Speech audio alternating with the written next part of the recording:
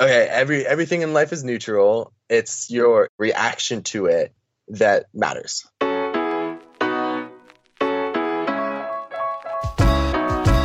What up, tribe? Were you listening? No, seriously. Stop what you're doing. Were you listening? Did you hear that? Rob said everything in life is neutral. It's your reaction that matters. Everything in life is neutral. It's your reaction that matters. Hey, Rob Schad travels the world as a serial entrepreneur. He's built a six-figure business as an Amazon guru. So for those of you who are thinking about feeding your side hustle, this is the episode for you. Let's tune in and listen to Rob Schad. Thanks for joining the tribe, Rob. Absolutely, Dan. Thank you for having me. All right, man. You are like a serial pivoter. I mean, this is kind of what you do. You are like a transition artist as opposed to a con artist. So thanks so much for being on the tribe because you're going to be able to share a lot of good knowledge for folks out there. First question off the top is this. I come into your high school. Let's say you're in the 10th grade, pull you out in the hallway. Say, Rob, what do you want to do when you grow up? Who do you want to be? What's your answer? 10th grade. Okay, that's not too long ago. When I was in 10th grade, I was conflicted. I honestly didn't know too much other than I wanted to go into finance. So I wanted to be on Wall Street. What? In the 10th grade? Yeah. I wanted to, I don't know. I had the allure of being on Wall Street and being an investment banker. Basically that I was like beginning of high school to about 12th grade. That was the path I thought I was going to go on. Thank God that didn't work out for you. Jeez. Yeah, I like what I'm doing now. And I'm so happy. I just kind of skipped out on college. And for all you bankers out there, you know, I am disparaging you, but that's okay. I know you add value in the marketplace, liquidity and all that good stuff. But you wanted to be an investment. So where did you first, what did you take a visit to Goldman Sachs or something? Like, how does this come up for a 10th grader? I don't know. It was the allure of it. It was the allure of working on Wall Street that I wanted. I think it spawned when I actually just watched the movie Wall Street. Ever since I watched that movie, I'm like, I just want to go work on Wall Street. Probably not the best inspiration. And it's kind of the opposite. Watching Wolf of Wall Street made me not want to be an investment banker. So one movie wanted me to get into it, and another I'm just like, oh, hell no. Yeah, two very different feelings. And yeah, if for folks out there who haven't seen Wall Street or Wolf of Wall Street, then you need to see them both. Okay, so you've had such a kind of an interesting path since high school. Talk about what that looked like for you after graduation. Yeah, so I made the decision not to continue on to college against my parents. Mostly my mom's pushing me to go to school, and I just decided against it because I didn't feel it was going to put me on the right path that I wanted to go on. So basically, it was August 14, 2016, about a little over 2 years ago. And that was like the day I'm like, you know what? I'm not doing this. I'm just not going to get value out of that education. So with that, I decided to go and start selling on Amazon. And that was something I was working since about the beginning of senior year. And I just kept on going with it. And I'm like, you know what? I see this opportunity and I'm just going to go see what I can do. I really had no hard set plan going into it. I was very much like, you know what? I'm going to see what I can get out of it. If it doesn't work, I'm going to try something else. If it does work, I'll keep on going with it. Talk to us about what the naysayers were telling you while you were in the midst of this decision point. That I'll never make any money, that I should go to college so I can get a job that pays $60,000 a year and land me $30,000, $40,000, $50,000 in debt. Those are the two most common that people said. But even now, I say what I'm doing, and people kind of give me a weird eye, like, you make money that way, and just kind of are like, yeah, my son's at XYZ college and is doing great. I'm like, what skills are they actively learning that's helping them out. That's that's always my Silence. rebuttal. Yeah, exactly. Yeah, it's interesting. A lot of folks out there, there's this interesting push out of Peter Thiel, for example, has a scholarship where they're actively paying students not to go to college. And if you look at higher education, and I'm a lecturer here at the University of Texas. I run the Center for Sports Leadership and Innovation. So I am in the system, air quotes going up. But if you look at the way the curriculum hasn't changed much over the last 50 years. And that being said, everything else around us has changed dramatically. And I think moving forward, the decision you made, Rob, may be a decision that a lot of people make in their own best interest, because you can probably learn a lot more if you take just jumping into the real world and seeing what it throws at you. Yeah, absolutely. And I'm doing this literally looking at my bookcase right now. And that's been a huge, just to build my education, as I believe I read 35 books that wow. first year I wasn't in school. And this year I'm at about 20-ish. So I just constantly, I try to read a book to 2 books to 3 books a month to just continually educate myself and to build up my knowledge base. Yeah. Tell us how scary. Talk about Amazon for folks out there who don't know about this world of sort of Amazon selling. All of us have Prime and we hit the one-click button and wait for the brown box to arrive. But talk about the other side. What does it look like as a seller? Yeah, so what's awesome about Amazon is they've basically built a whole network of sellers who, for them, provide all their inventory. So most of the stuff that is on Amazon, Amazon doesn't actually own the inventory. So they have just built the network where you have fulfillment centers and you have a platform to sell on. So someone like myself who wants to go leverage that network, I can run a e-commerce business.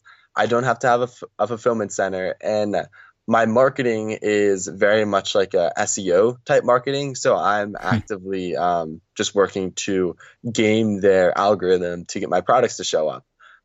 So it's really beneficial if you can learn that skill set and then not have to have any warehouse employees to do any of your fulfillment. What was the first item you sold on Amazon? So I'm going to keep that a little undercover just due to the fact that I have the decent bit of them coming in right now, and there is a little secretive to what you sell and sending it out online. Maybe not in my best interest, but I can tell you what didn't work. My first product that just didn't work, and anyone's welcome to go steal the idea.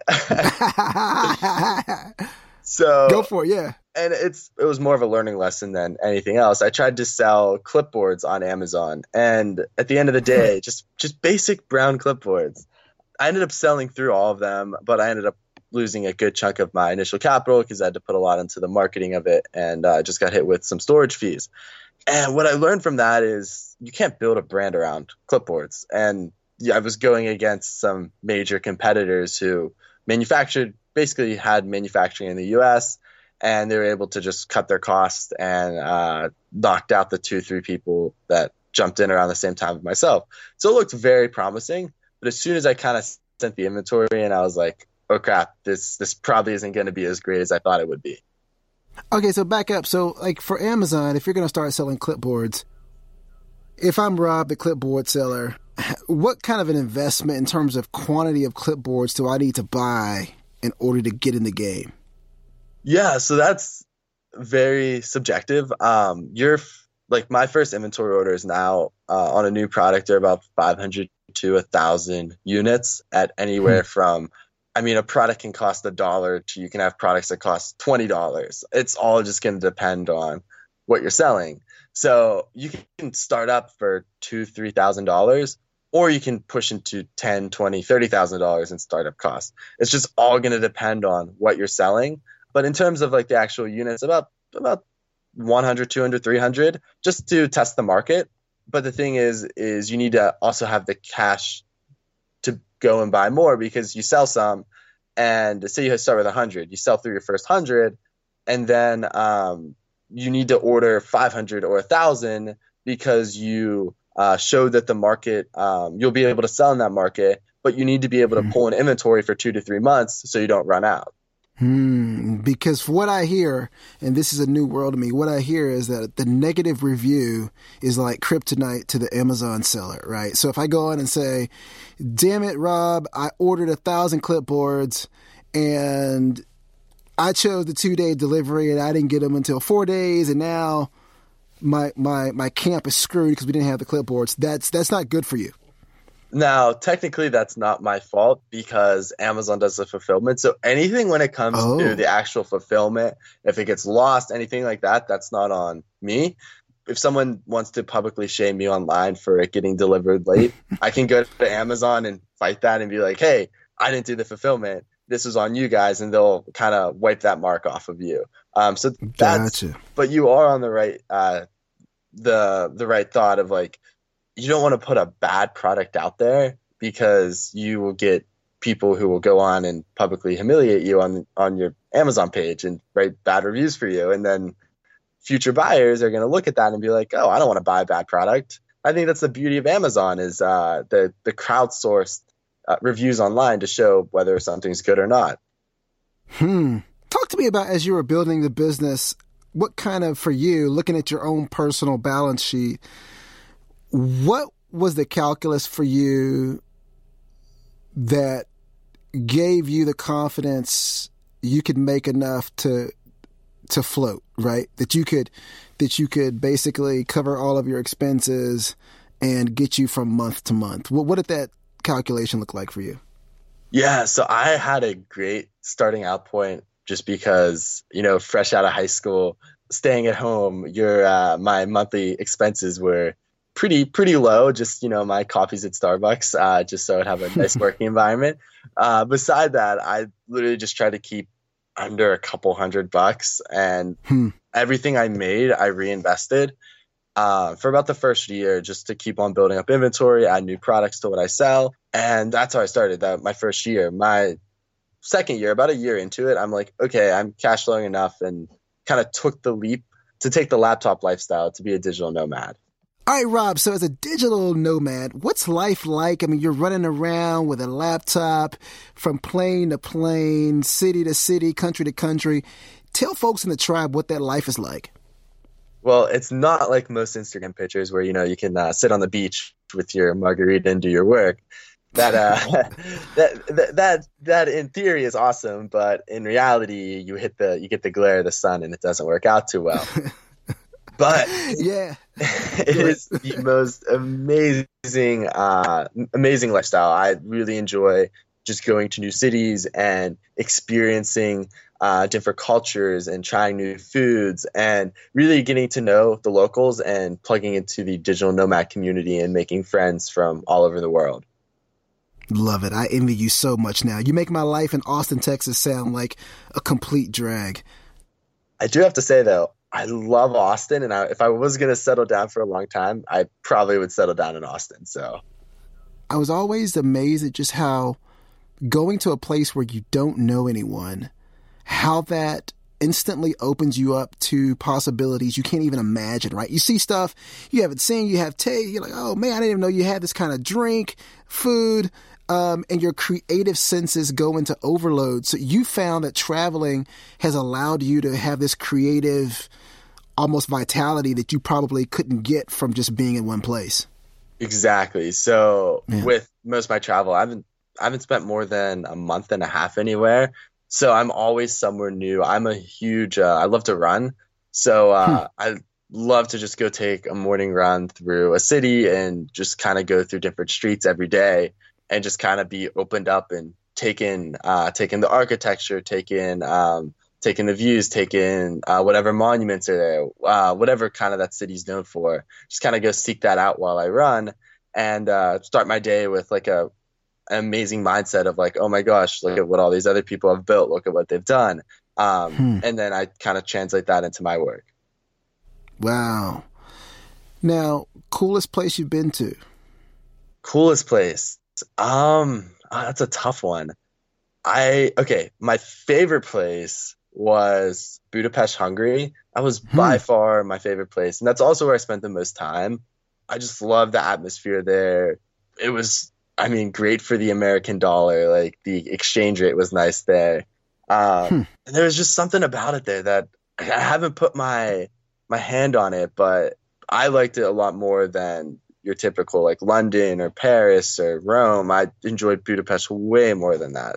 Yeah, folks out there in the tribe, I won't spill the beans on, Rob's income. He's doing extremely well. So of course, before we brought him on, we're able to vet, and he's been extremely successful. And so, although you can't talk to us about particular product lines, coach folks up out there who are thinking about this space, right? If they're thinking about online sales, maybe thinking about the Amazon game, maybe they're thinking they want to reboot their lives and become a digital nomad. What are kind of some best practices, lessons learned from the guy who wanted to be an investment banker but now is a digital nomad? Yeah, so I would say probably the biggest one is just don't be afraid to do anything. I feel like that stops so many people is the fear of going into it and like what are my parents gonna think? What's my wife gonna think? What's my girlfriend gonna think? What's my friends gonna think if I do that? That was one thing that I had is like I cared way too much about other people's opinions. And that was something that I immediately just kind of threw out as like, I just don't care anymore. I'm just going to do what I want to do. And kind of with that, the fear of the unknown, I feel like stops a ton of people is like, well, what's out there that I haven't experienced yet?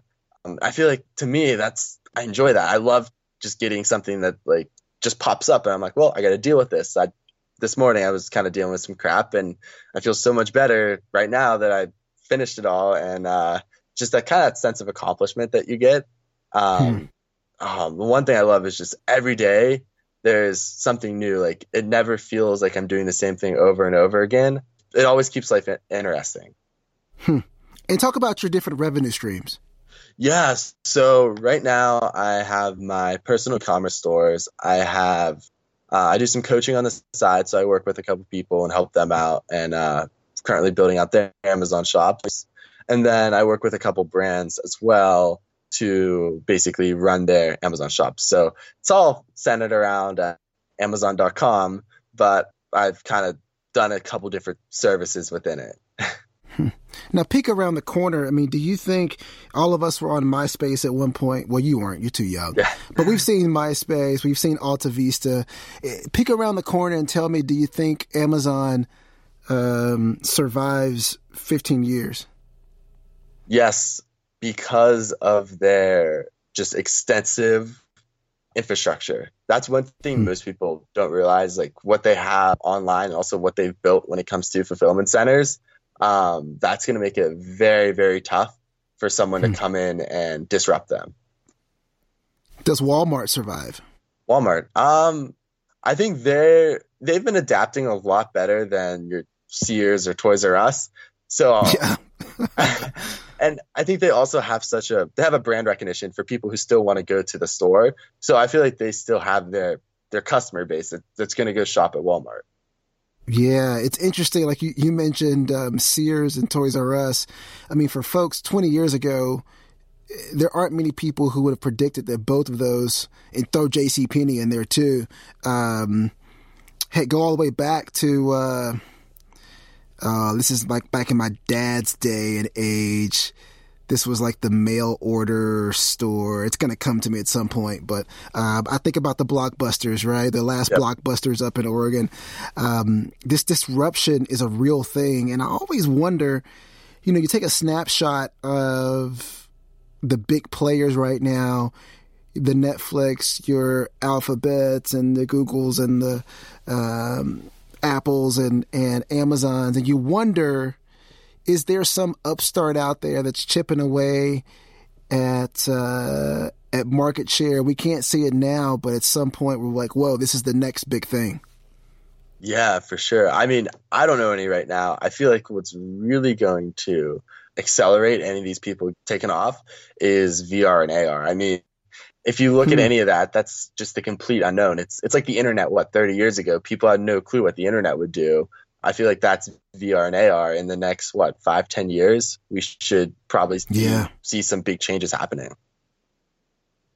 I want you to go back to creativity Yeah. because I don't want to miss off this point. But how do people? We got some folks out there who've got kids and mortgages and property taxes, and they're not going to leave and become a digital nomad, but they want to carve out some time, Rob, just to be more creative. I'm reading some stuff from a guy named Austin Kleon. You heard of this guy? His name is Austin Kleon. He's actually in Austin, but he's written stuff like Still Like an Artist. Oh, yeah. I'm looking. I have that literally book on my shelf. I'm looking at it right now. I've read that. Yeah, you've seen that. Yep. So, like, I think this, this push in this digital age where we're so saturated with Instagram and the pings and notifications to find creative space. Do you have some tips for people who want to kind of carve out some sacred creative space for whatever they're doing in their lives that they could kind of use on a daily basis? Yeah, absolutely. So even I will fall into something where like I just can't find a solution. I can't think of anything. And normally that happens when I get in like too much of a routine. And I need to disrupt the pattern. You know what I mean? I need to go for a walk. I need to go for a run. I need to go to the gym. I need to do something to get me out of my everyday routine. That's why I don't really, and that's another reason I don't really have a set routine every day. Kind of just do what I want to do every day. So I don't go to the gym at a certain time. I don't eat at certain times. Like I kind of just play every day as it is. So I never get too routine. I feel like that's something that gets a lot of people stuck, is they're in this everyday routine and everything just happens over and over again.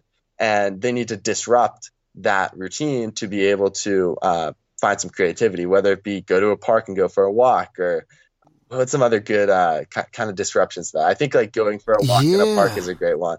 Go to an art museum, go for a drive. Like that's something I don't do when I travel, but at least when I'm home, I love to just go drive somewhere new. Don't use any directions. Don't use a map. Just go get lost and take it in. Yeah, this is something I think you're hitting somewhere. I mean, this point you made on not necessarily having a routine definitely leaves you open to possibilities that probably being so regimented doesn't allow you to have, right? Like if you've got to be somewhere at every, juncture of the day, then how much space are you really creating for yourself to have some creativity? Exactly. And I think we don't get lost enough. Like everyone's so freaking concerned with knowing where to go. Google Maps, Waze, all this crap. Like nobody gets lost unless the network goes down. And maybe we should intentionally try to get lost every now and then just to get the juices flowing.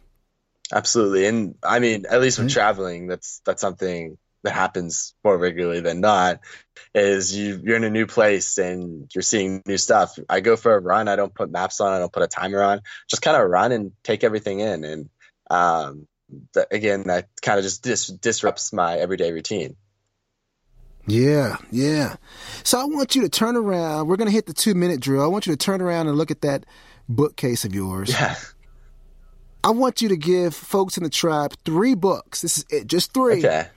3 books for folks who are lost. So these are people who, maybe they're stuck in their cubicle. They've been doing a job punching the clock.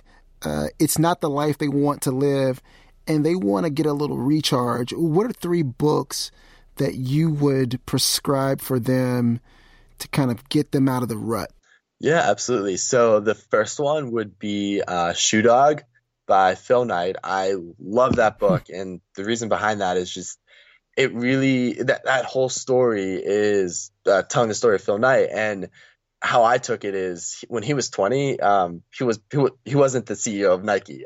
When he was 25, he was the CEO of Blue Ribbon Company, but Nike isn't what it is today. And it's just that progression from where he was to where he got, and how he wasn't any different than anyone else. Like he was normal. You know what I mean? He's a normal human being, and it's just the actions and the choices he made to get Nike to where it is today.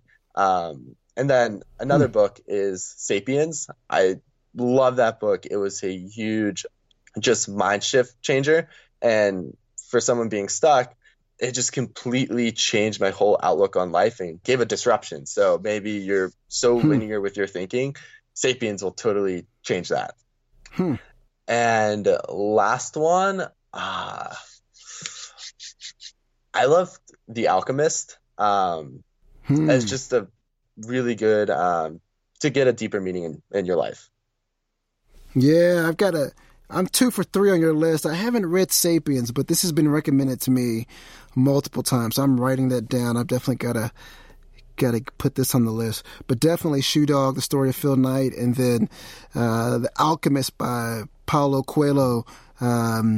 3 really good reads that I think can help folks. What about podcasts? What podcast do you like? Okay, so I've actually kind of turned my podcast down. I used to listen to them all the time, and I've been listening to a lot of audiobooks lately, and doing a little bit more reading listening than podcast listening. But I loved Tim Ferriss.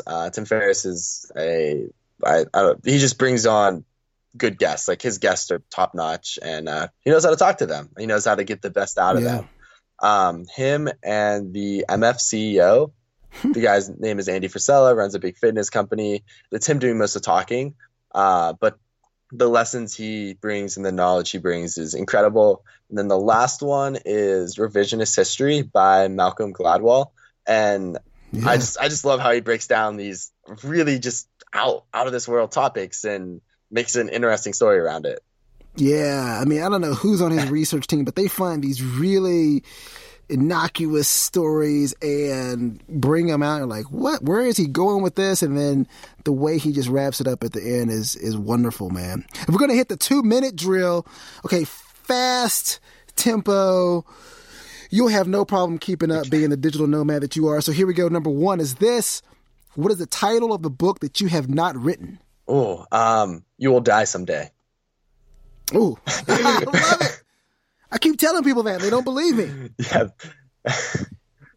You will die. I may steal that. Do you have that trademark? I should. I mean, seriously, most people don't realize that. They take it for granted, and embracing it really makes it a lot easier, and it kind of really makes you love what you're doing today because you don't push stuff off.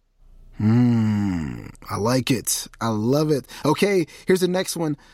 If you could create a course that every college student in the world had to take, so this is the mandatory course, Rob, what would it be? What would the title of that class be? How to Drop Out of College. Oh, I knew it. How to Drop Out of College. And the last one, this is your last tweet to the world. Okay. Speaking of dying, okay?